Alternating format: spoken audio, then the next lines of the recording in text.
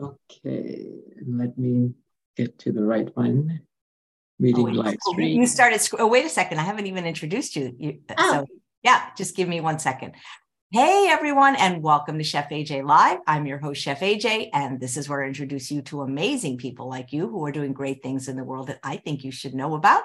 Well, it is the fourth Wednesday of the month, which means it's time for Prescription for Wellness with the Lifestyle Docs, Doctors Bandana and Munish Chawla. And today they're going to be talking about yet another pillar of lifestyle medicine, community. Please welcome them both to the show. Thanks so much. Good morning. Nice to be here early in the morning this time. Yes, bright and early with our community.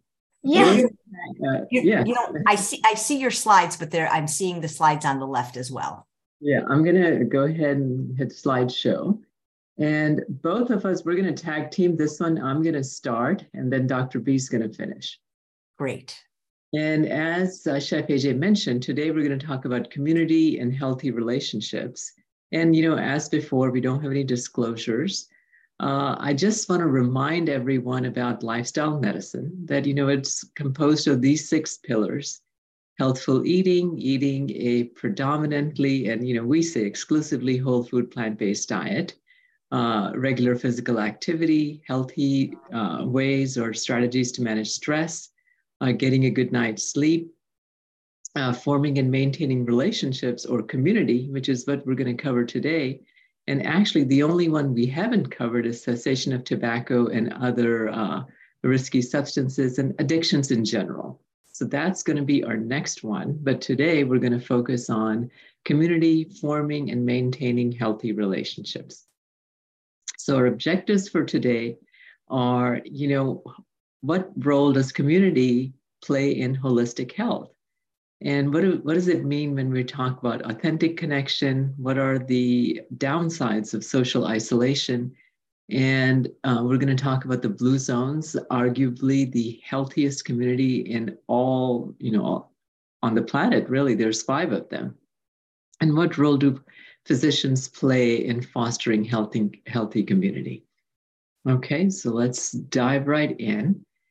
And so I think ultimately what we're all trying to do is to be healthy physically, mentally, and spiritually. And, another way to say it is to experience holistic health.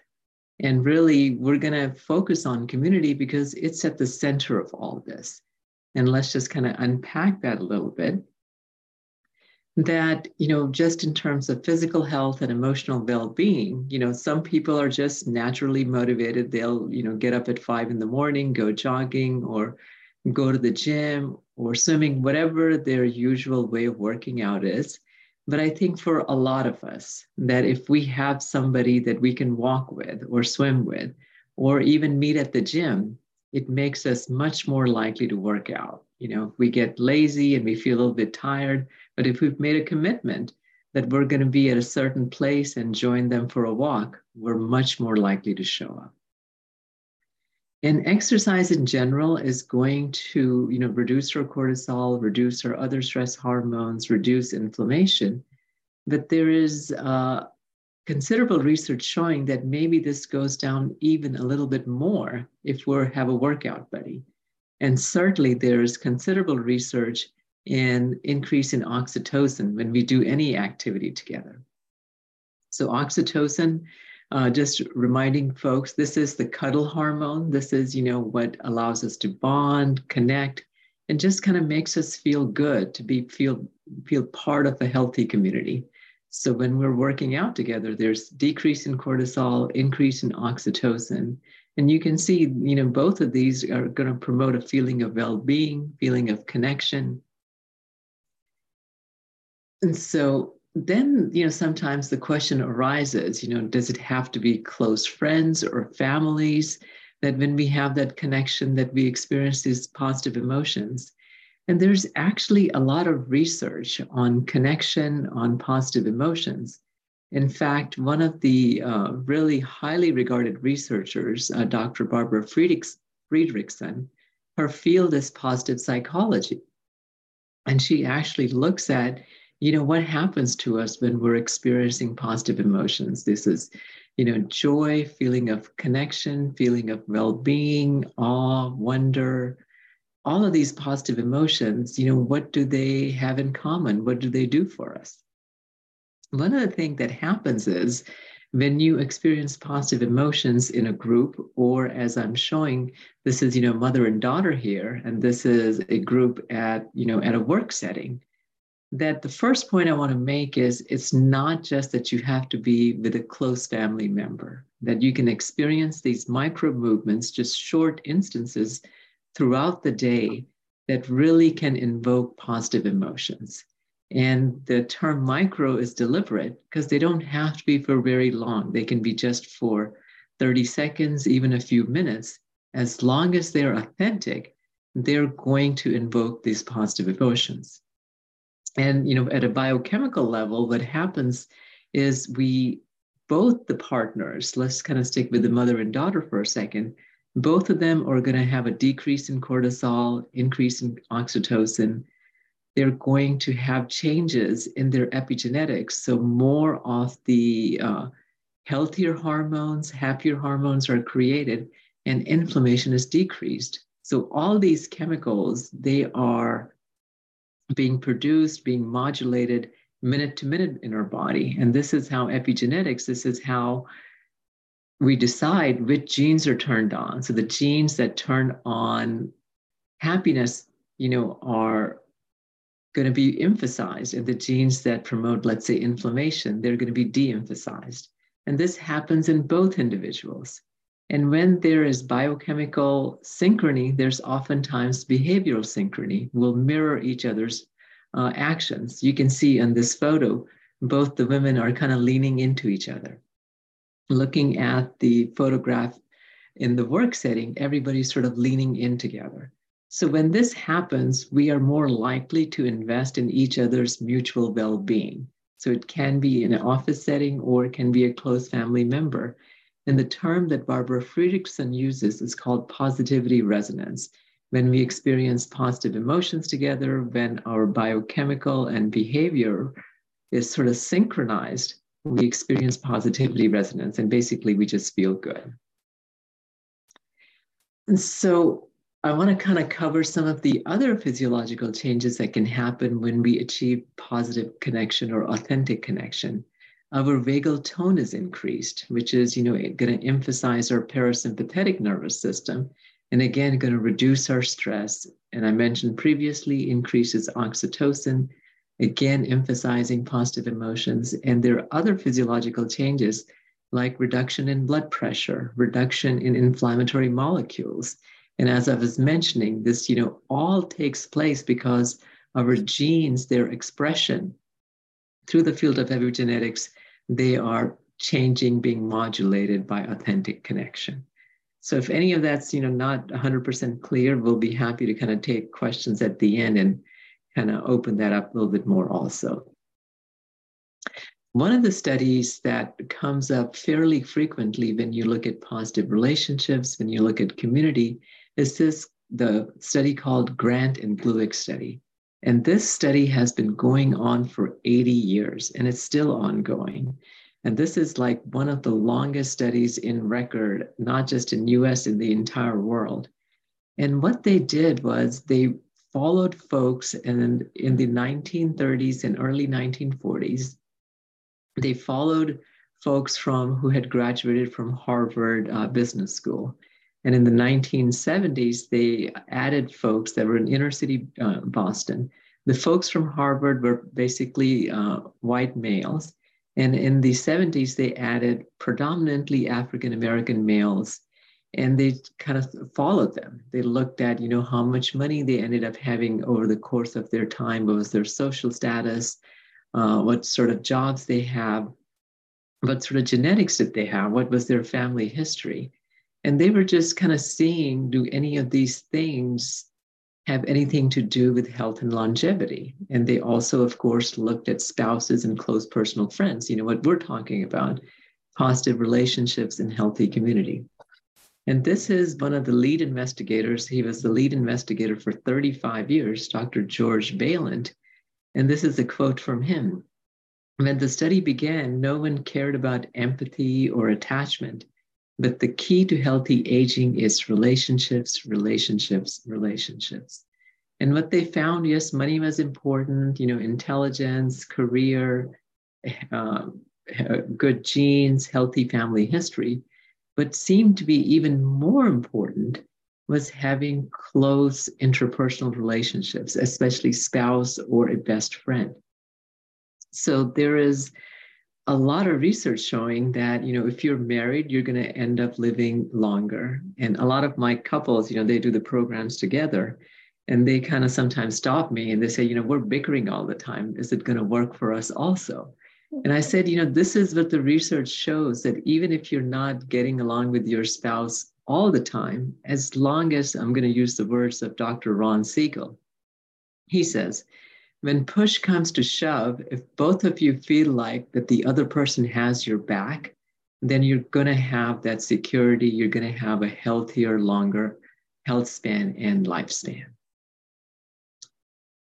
So I'm going to kind of transition that, what are the consequences of being sort of isolated? Are there any health consequences that result from that? And actually, these have been very clearly researched and documented, that people who feel isolated or are alone, they utilize the healthcare system much more. They're much more likely to come in for a sore throat or chest pain, where the people who are married or maybe are not so isolated, they'll kind of wait it out and see if the symptoms get better. There's higher mental health issues with folks that are isolated. And really, from a physiological or medical standpoint, there is increased risk for heart attacks and strokes with people that feel isolated. Even they have higher risk of mortality. As I mentioned previously, they die prematurely than folks who are married. And there's one really elegant study that was published in the British Medical Journal, and they evaluated, what role did social isolation play in the risk of MI and stroke? So basically, these individuals were hospitalized because they had a heart attack or a stroke. And they had them fill out a questionnaire. Did they feel lonely, isolated? And the questionnaire was filled out by the patient at some point in their hospitalization. And one, they had a higher incidence of MI and stroke, and the symptom, not just higher incidence, but it was more severe. And even when they were stabilized, and they were looking at other risk factors, they were looking at, what age, what sort of family history, what was their cholesterol, what was their diet and lifestyle. So the questionnaire was pretty complete. And then they followed these folks for a year afterwards and kind of mitigating for all those other factors, how severe the heart attack was, what was their cholesterol, what was their blood pressure.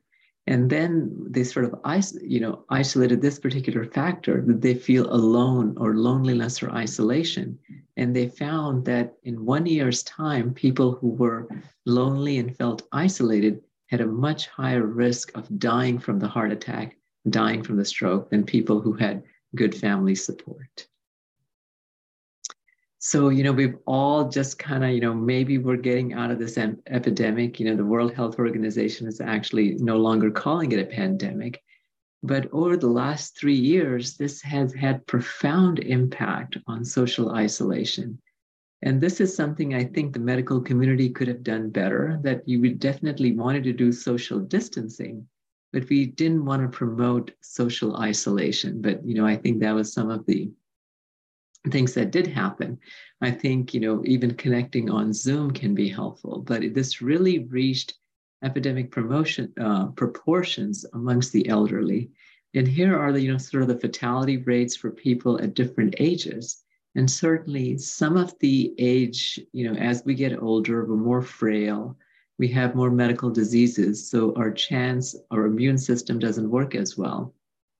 So our chance of dying from any infection, including COVID, is going to be higher. But they really think that some of the reason that the older folks had a higher rate of dying was because of social isolation.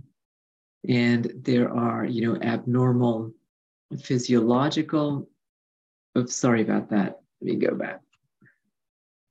Changes that occur, and isolation, as I mentioned, leads to adverse physical and mental health. And one of the ways it leads to adverse physical health is, when we're not feeling our best, when we are feeling, down or anxious or depressed, we're going to make poorer diet and lifestyle choices. So that's another way social isolation can affect it. So it directly affects our longevity, and indirectly through poorer diet and lifestyle choices can also lead to, reduced health span and lifespan. So, one of the questions that comes up frequently, that can you have authentic connection on social media? So this is, there's some debate about this, but the research is, becoming more clear that technology in some ways can really help us. So, like joining a Zoom meeting, let's say, you're not able to see your parents, you live in a different city. And especially, the grandparents are more interested in the grandkids than the actual kids. But if they can see them on Zoom, that can be a really good way to maintain that authentic connection. So something like, that can really work well. And you can just see that, this is a special day where mom and daughter got together at the beach. And if they are on the same sort of Facebook account, they're on the phone, they're kind of sharing pictures, throughout that day, they can really kind of maintain the authentic connection. They're not physically in the same space, but they can use technology to really, maintain that connection. However, what we see is, whether it's Instagram or Facebook, the more the social media usage is, the higher the rates of depression. And this, I think, sort of makes clear that if you can have authentic connection using social media or technology, that's very helpful.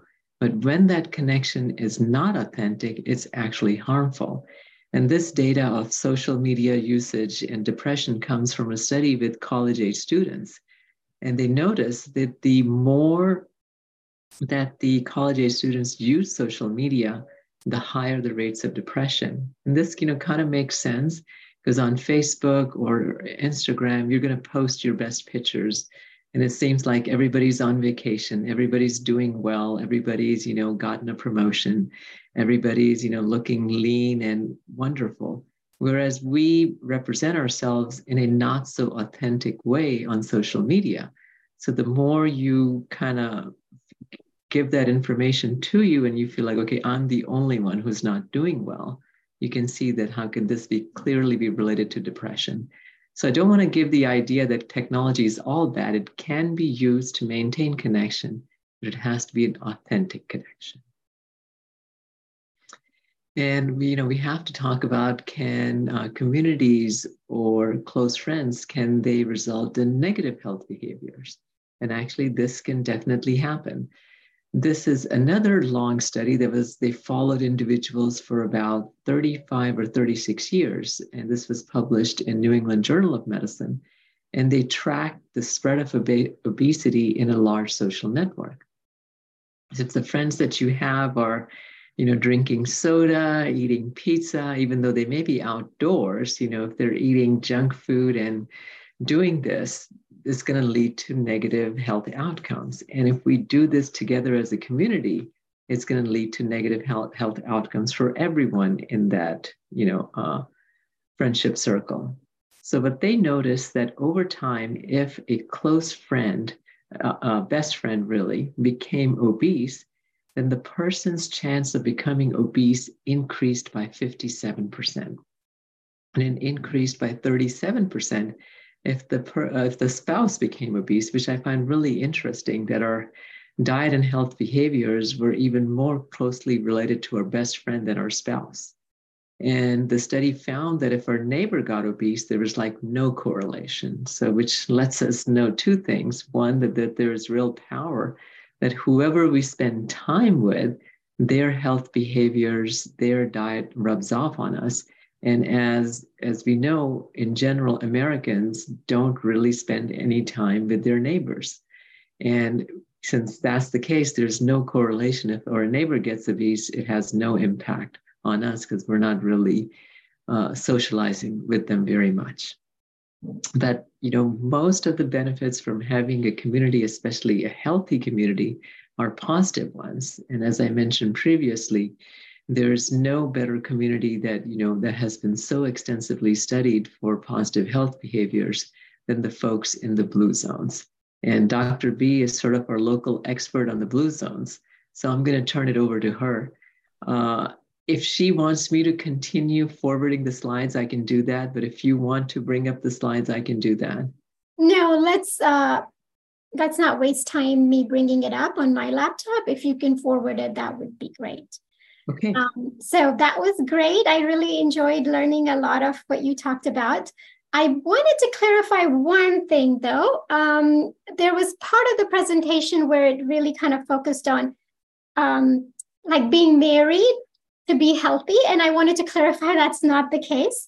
It's all about healthy relationships that make you healthy, both physically, mentally, spiritually. And those healthy relationships can be with spouse, but they can also, of course, be and should be with family, friends, colleagues, pets, nature, and our own selves.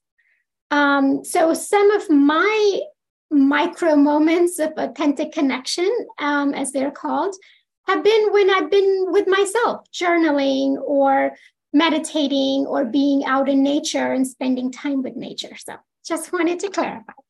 So we'll move on to the blue zones. Blue zones are basically these areas of the world where people have really long and healthy lives. So these are the longevity hotspots of the world. People reach the age of 100, a centenarian, 10 times more than in other parts of the world, like the US. Not only are they living a really long life, but they're also living a much healthier life. So it's also a long health span, which is what really impresses me in terms of they have a much lower incidence of dementia and heart disease and cancer and things like depression. And so Dan Buettner, in 2004, he teamed up with National Geographic and went to these longevity hotspots of the world. He took a team of anthropologists and historians and geneticists and scientists to really kind of, from various aspects, study the science of living longer, basically reverse engineering longevity, to see what they're doing that we can learn from. And actually, if you could go back to the previous slide for a second. So there are basically 9 healthy habits that he talks about, but these 4 are the most important that are written on this slide. So they move naturally. They don't have gym memberships, but movement is a big part of their life. Many of them, even in their 90s, are biking to their local grocery store to get what they need for the day. They have a right outlook. They feel like they have a purpose. They downshift.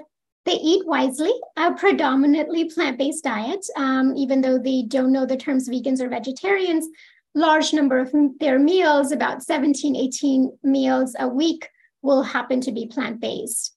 And then what we're talking about today, which is the right tribe. It turns out people around them are all practicing healthy lifestyle. So healthy choice is the easy choice because everybody around you is also trying to be healthy.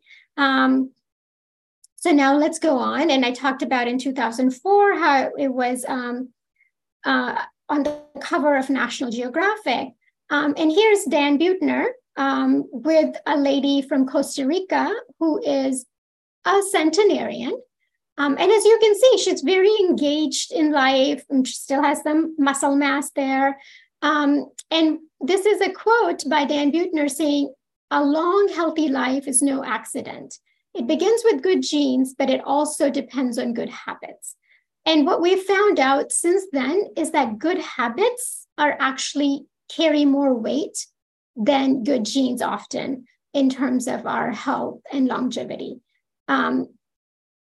to where we have studies with twins, which have the same genes, but different health habits and how that affects their health. And also we have a lot of epidemiologic data of people who move from healthy places like the blue zone to places like the US, and how they now start getting diseases of the place that they've moved to, not because their genes have changed so quickly, but because their diet and lifestyle has changed quickly. Oh, and then for those of you who are interested, he actually did write a book about blue zones as well. And this does go into the 9 healthy habits in more details. We can move on. And then, one of those healthy habits that he talks about is the healthy community, which is our topic for today. So in all of these blue zones, there is a big emphasis on community. For instance, Okinawa, Japan, which is one of the blue zone, it's called Moai, which is basically a group of lifelong friends. So many of these people are friends from age 5 to 95. And it's basically a social support group that forms in order to provide varying support from social, financial, health, and spiritual interests. So basically, a lot of times, just like family, these friends are so close that they have your back, that if you need help in any aspect of your life, that you can turn to them. And that does wonders for our physical, mental, emotional, and spiritual health. So here they are again: Okinawa, Japan; Ikaria, Greece; Sardinia, Italy; Nicoya, Costa Rica; and one right here in the US, Loma Linda, California, which is only like an hour away from LA. But people there tend to live about 11 years longer than the rest of the US. And the reason being is that Loma Linda, California has a large percentage of people who are Seventh-day Adventists. And Seventh-day Adventists are basically a sect of Christianity where they are taught to really treat their body as a temple of the Holy Spirit, to where as a whole, they don't smoke, they don't drink, they eat little or any meat. They exercise regularly, they take a day of Sabbath, and they focus on healthy community. And the next slide shows how often, after church, they'll tend to get together for healthy potlucks, or they'll tend to get together for things like hiking. And here's a family hiking in Loma Linda, California. So one of the things that we want to do as lifestyle medicine physicians is try to provide that healthy community for our patients, because many of them are not getting it out in their workplaces and out with their social circles, because other people out there that they're hanging out with are not focusing on health. So one of the things that we did quite a bit before the pandemic, but then it slowed down, was something called group visits or shared medical appointments. And when we go talk to medical students, we let them know that this is a way that they can actually see a bunch of patients together and give them community, and also bill for it as a regular office visit. So I could have 4 to 6 patients, let's say with similar diagnosis like diabetes, where we in the clinic would do like a little cooking demo and talk about, healthy diet for diabetes all together. And that way, with these 4 to 6 patients, I can spend an hour, hour and a half. So all of them get longer time with us and also with each other, and they can ask more questions, but still just bill for a 15-minute office visit for all of them. So I still haven't spent, any more time than I would have if I did separate 15-minute visits with them. But this way, we all get more time and they have more of that group support. We also still do group support sessions, but those are more, Dr. M does them for the people doing the lifestyle medicine programs. And those are on Zoom. So in a way, Zoom has made it easier to have some of these group support sessions and group visits. The other thing we try to do is provide our patients with communal resources about nonprofits and churches, yoga studios, YMCA, running club, book club, meetups, and virtual groups where they can continue their health journey in terms of finding other people who are also interested in running or interested in plant-based eating or other things that they may have harder time finding in just their routine places that they go to. I know that Chef AJ has started a meetup with plant-based SOS-free potlucks in her area. So it's really a great idea to find what's going on near you and join a community of healthy people, because like Dr. M said, when we hang around with healthy people, that on us. And the other things that we do at our clinic to help provide that healthy community to our patients is we do things like plant-based cooking classes. We'll do yoga, meditation, Pilates, and other things at the clinic on weekends. And then plant-based potlucks, which are very popular, walk with a dog, and then group support sessions that I mentioned before. Oh, here's some pictures of Dr. M leading one of the meditations, and then a yoga class going on. And then I think on the next slide, we have the big walk with a dog crowd that we had. This was before the pandemic. That's why we're all so close together and a big crowd. So really there are walk with a dog chapters all around. It was started by a cardiologist in New Jersey, but it's now spread throughout the country and even throughout the world.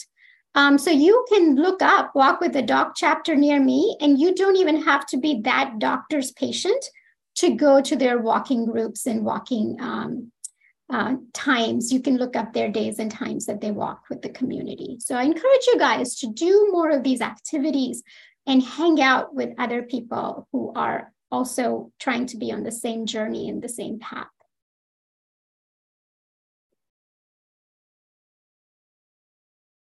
And I think that's it. We can take some questions if you guys have any.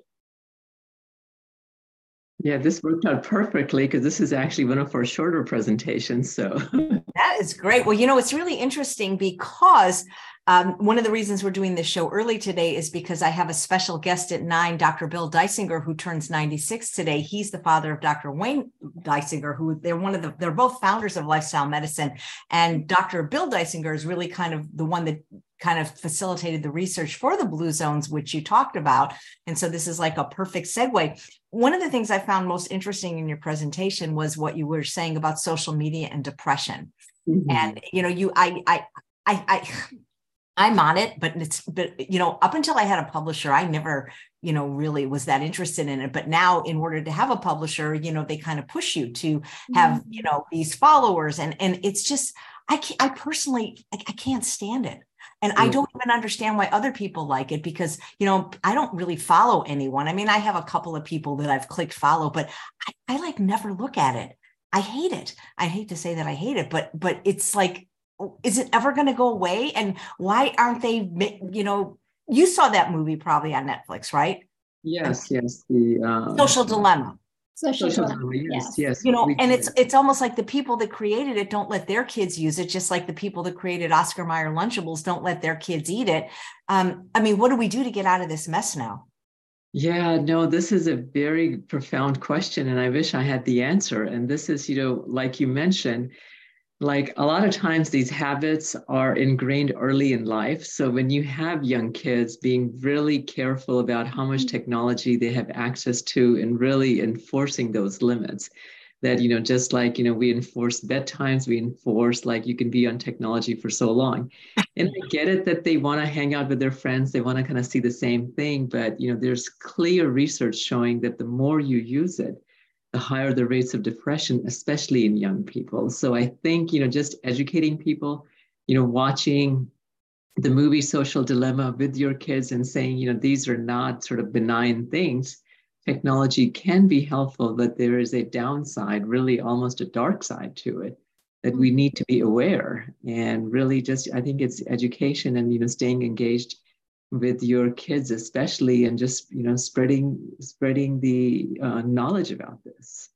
Well, I find that even just my phone in general is addictive, even when I'm not using it for, to look at, to doom scroll. And I just don't, I'm so good at getting out of the pleasure trap with food, but man, the technology, like, are there help? Yeah. No, it's definitely a real addiction these days for so many of us. And then, like Dr. M said, I'm concerned about the children because they're getting exposed to it so much earlier than we did, right? I have patients who come in with their kids, and when it's time for an appointment with me, it's so convenient to use that iPad as a babysitter. Yeah. So they're 2-year-old, 3-year-old, the iPad, and then the kid doesn't look up. The kid, it doesn't bother, during the visit, doesn't do anything, but then they're just so engaged in that so being exposed so early is really a concern. So it's tempting to use it as a babysitter, but like Dr. M said, really try to keep kids away early years of their life. Yeah, and the American Academy of Pediatrics has actually came out with, specific guidelines. So this is something that the mainstream medical establishment realizes the harm in it. So, it's not just the lifestyle medicine community. Everyone realizes, especially for young kids, we really need to be careful and really, keep an eye on how much they are using. Yeah. I thought it was really interesting that you said that married people tend to fare better. And it's interesting because, I think when a man is single, he doesn't go to the doctor, but when he's married, his wife will nag him to go, That's right. And actually, I think the research shows that it's men who live way longer. Yes, married men versus unmarried men. Yeah, exactly. It's beneficial for both, but it's more beneficial for the man. Figures, right? They get figures, but that's interesting because when that would make sense to me. So Jessie makes an interesting point in the chat. She said, I wonder what will happen in the future to people living in the Loma Linda area. Will things change as the older generations are replaced? Because I've heard people on this show say that the blue zones aren't even blue zones anymore. Do you know what I mean? There are still a few of the centenarians, but the ones that they've replaced them, if they were to do the research today in the other 4 blue zones, they would not be considered a blue zone anymore. Yeah, sadly, that is 100% true. And one of the last things that, Dan Buettner, I don't know if he mentioned it on an interview or someplace, one of the fast food restaurants opened in Nicoya Peninsula, Costa Rica. And this was one of the more isolated of the blue zones. So even there, fast food restaurants are creeping in. So all this research that, we have is really about 30 years ago. And now, whether it's technology, whether it's fast food restaurants, whether it's just unhealthy way of modern life that we seem to be engaged in and really seem to be accelerating, destroying our health and destroying the health of the planet.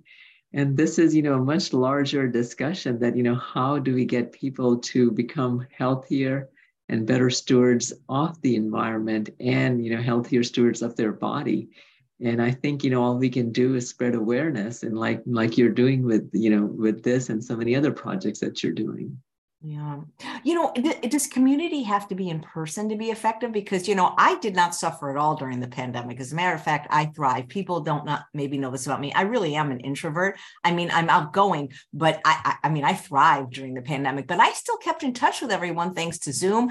I played this game with friends every week. It's called Jackbox. And I didn't feel like I missed anything, Yeah, no, there is absolutely research showing that, these videos are pretty clear, whatever facial expressions I have or you have, this is where we can create biochemical and behavioral synchrony. If I smile, you're going to tend to smile. Yes, I am smiling. So this works perfectly well. So, technology can be used the main key is the authenticity of the connection. And it doesn't have to be with your best friend or family. If you really feel a connection with that other person, whether you're in person or on Zoom, it works perfectly well. And, research more and more is coming out. It's clear that it definitely helps. And this is where I think the medical community could have done a better job.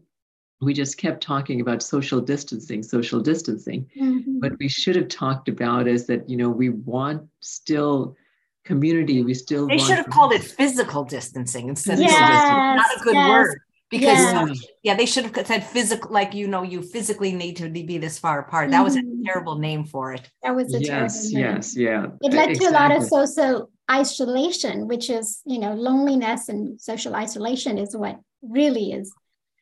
what affects our health so adversely. Yeah, well, that's how this show got created. It wasn't a show at the beginning. It was just a, way to create connection. And, community, though, it doesn't have to be humans, though, right? I mean, it could be pets. Yes. Yeah, absolutely. And I'm glad Dr. B clarified that. Sometimes I kind of, whatever I have, said before, I kind of repeat the same thing, but I should have mentioned pets, but I'm glad Dr. B did. So any sort of community, even nature can be, a healthy community. So really, it doesn't have to be your best friend or spouse, even colleagues at work, if you have authentic connection.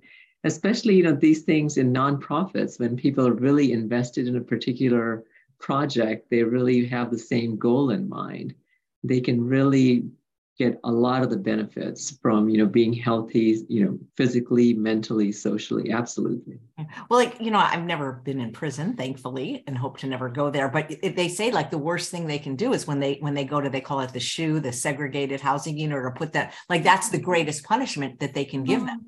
Yeah. You can imagine that the environment in a prison is not going to be ideal, right? I mean, there's violence and all sorts of different things going on. But even then, human beings, we're so wired for community, so wired for interpersonal relationships, that the worst thing someone can experience, even in a not so idyllic environment, is to be isolated. Very good point.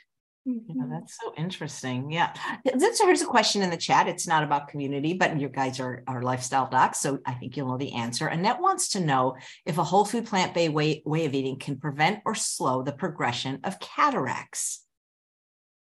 Yeah, absolutely. So I have a lot of patients who, when they eat healthier, they go back to their doctor, and even though their ophthalmologist had expected them to get cataract surgery the following year, they're told that they're still stable and they don't still need it. I'll give you an example of my own father, who's 78 years old. My mother, they're both vegetarian, but she kind of eats more junk vegetarian foods and he eats more vegetables and fruits and things. She needed cataract surgery at around 65 and he's 78. And every year he goes to his eye doctor. His eye doctor says, oh, yeah, still very mild cataracts. And you still don't need the surgery. And this has been going on for at least 8 years since he turned 70. So, yeah, absolutely. And then I want to also point out that I recently saw a patient who was 35 and already had cataract surgery. In my 25 years of practicing medicine, that to me was just so strange. And I asked her, did you ask your ophthalmologist why you would have it so early? And she says, no, he said it can happen these days. And he did the cataract surgery. And the only thing I can think of is our diet is so bad that we're seeing signs of aging of all kinds earlier and earlier in terms of diverticulosis, colon cancer, and stuff that we used to see much later, we're seeing sooner. And I guess cataracts as well. Right. I mean, it's basically, damage to that lining. And when there is oxidants and your diet is poor, it's going to damage the cataracts, the lens much faster. But if you're eating a healthy diet, lots of antioxidants, lots of anti-inflammatory things, especially with fruits and vegetables, I am not aware that you can actually kind of reverse it, but certainly, stabilize it. So, and if you've had, healthy diet and lifestyle, you can never need cataract surgery. So, we really, this is the part I forget, I think it's Dr. McDougall who says that it helps every part of the body. It doesn't matter, if you're trying to reverse diabetes or lower your risk for cancer, it's going to do everything, improve your kidney disease, eye disease, everything. Mm-hmm. Yeah, I know how Dr. Greger says, is there nothing a plant-based diet cannot do? Yeah, you say it very well. That is something. Why, you guys, why do you think it is that, and again, correct me if I'm wrong, it just seems to me that most people wait until there's a problem to do something. You know, most people are, you know, preventative medicine is kind of a joke in a way, because most people wait until they have way too much weight than they're wanting to carry, or have some kind of disease that's reversible, but they maybe didn't know it or just didn't want to deal with it. It doesn't seem like very many people, other than maybe like Dr. Goldhamer, are proactive about this. Yeah, and I think this is a perfect question for this topic, because as human beings, as we were talking about, we want community, even if we are with an unhealthy community, that this is just something innate need in humans, that we need to hang around other people. And whatever the general society is doing, if the general society is drinking Cokes instead of water, they're eating steaks instead of, broccoli, they're eating chips instead of, cherries, that's what we're going to end up doing. We're just so influenced by the environment, so influenced by other people around us, that consciously or subconsciously, this is what we end up doing. So this is why it's really important to, consciously cultivate a healthy community. And I mean, I think Dr. B mentions this to her patients all the time, that, we want you to be part of a healthy community. And this is why we go to great lengths to, create a healthy community for the patients in our clinic, because we're going to end up doing what we see on the TV and what we see our friends and neighbors doing. Maybe not so much neighbors. Yeah. Here's a question for you guys from Jesse.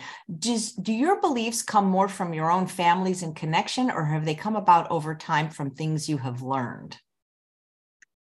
So definitely for me, it has been over time from things we have learned. And, certainly, so I guess maybe Dr. B can add on to this, but certainly, our genes play a role on how we behave and how we act. Certainly our family plays a role, and, especially the early formative years. Mm-hmm. But a lot of it is, just being open to the information that's out there. When we graduated from medical school, we thought, okay, if you have these set of symptoms, this is the medication you need. We never were introduced to the idea that diet and lifestyle can be used as treatment. So this is something we learned, and actually, on social media. Maybe Dr. B can talk about that. Yeah, I think it's both. I think our beliefs come from, our families and our culture and our social influences that have been, especially like he said, the early formative years. It's really hard to undo the stuff that is formed during that time. And then later, having more of a growth mindset. Who was it? Carol Dweck, who wrote a book on that? Carol Dweck, yeah. Yeah. Really helps you to truly find what it is that you want and grow, and not have a fixed mindset. Because a lot of people feel like, oh, this is my choice. I want, it's my choice to eat a steak, or it's my choice to do this. But a lot of times it's that they've been so influenced by the culture around them that they think it's their choice, but it's kind of been made for them. So having an open mind and just be willing to learn, I think is very helpful. I mean, learning about lifestyle medicine has been eye-opening for us. And then this changed, so many things in our life, just the way we go around life, not just with diet and lifestyle, how we interact with our children and other family members. So it's really, kind of having that growth mindset and being open to learning and seeing, doing things a little bit differently and seeing how they work out. And, if you don't like it, you can try something else. Oh, and we did learn about lifestyle medicine from social media. Sorry, I think you said that. For me. So then it's a mixed blessing, right? Yes. Right. Good. Barbara says, I have RA. Some days I feel great, but some I feel awful. Is that normal when healing? I've been whole food plant-based for 7 months. Yeah, so the human immune system is one of the most complicated and complex systems there is in the known universe. And whole food plant-based diet will definitely help. But this is where I really try to stress to all of my patients, but especially the autoimmune patients, that it's all the pillars of lifestyle medicine that are going to affect it. It's, having support and healthy relationships. It's regular physical activity and stress management. That's a big one for autoimmune diseases, because our immune system is so easily affected by our emotions, by our stress levels, cortisol. Just think of it. When your cortisol is high, your inflammatory markers are high. When your inflammatory markers are high, you're going to have more joint pain. I mean, it's really that simple. So, RA is a complex disease, and our immune system is very complex. It's affected by diet and lifestyle. Great, thank you. What pillar are we going to talk about next month? Because this is the 5th month. So what is left? So what's left is addictions to substances like tobacco, alcohol. And we're going to broaden it out a little bit. We're also going to talk about food addiction and social media addiction. So it's going to be more about addictions than just focusing on substances. And we're going to kind of present that, how can we get out of the pleasure trap, to use Dr. Goldhammer and Dr. Lyle's book. How can we get out of these addictions, whether it's food, social media, or anything else? I am looking forward to that one. And I need help with this one. I played a thing called Words with Friends, and it started out very innocently when I had a concussion, and my lifestyle medicine doctor, who's vegan, said, "Oh, Scrabble's good, play games." And it just got out of hand, Well, part of this just being human. So, we're all trying to do a little bit better. And, this is a journey for all of us. Well, I think lifestyle medicine is amazing. And that's why I always encourage people, not just to go to a vegan doctor, which of course I recommend if you're vegan, because they really get you and they understand the diet and they can interpret your blood tests, but one that's board certified also in lifestyle medicine, because it's just been a game changer to have that type of a doctor on your team, because they're not going to just look at you as a number and a lab. They're going to talk about all the pillars that you've talked about the last 5 months. Yeah, and it's really been a privilege to know lifestyle medicine. It's done wonders for our own lives, and really we enjoy just, hanging out with our patients, not just on weekdays, but on weekends. We're doing yoga together, we're doing potlucks. It's really rewarding. You do the meditation that I always put that in the chat. You do that free meditation. So you got walk with a doc, eat with a doc, pray with a doc. It's endless. Well, guys, thank you so much. This has been wonderful. And we look forward to seeing you back next month. Thank you. Bye. Thank Bye, you. everyone. Bye. Thank you. And thanks all of you for watching another episode of Chef AJ Live. Please come back in about 5 minutes for the 96th birthday of one of really the founders of lifestyle medicine, Dr. Bill Deisinger. Take care, everyone. Bye-bye.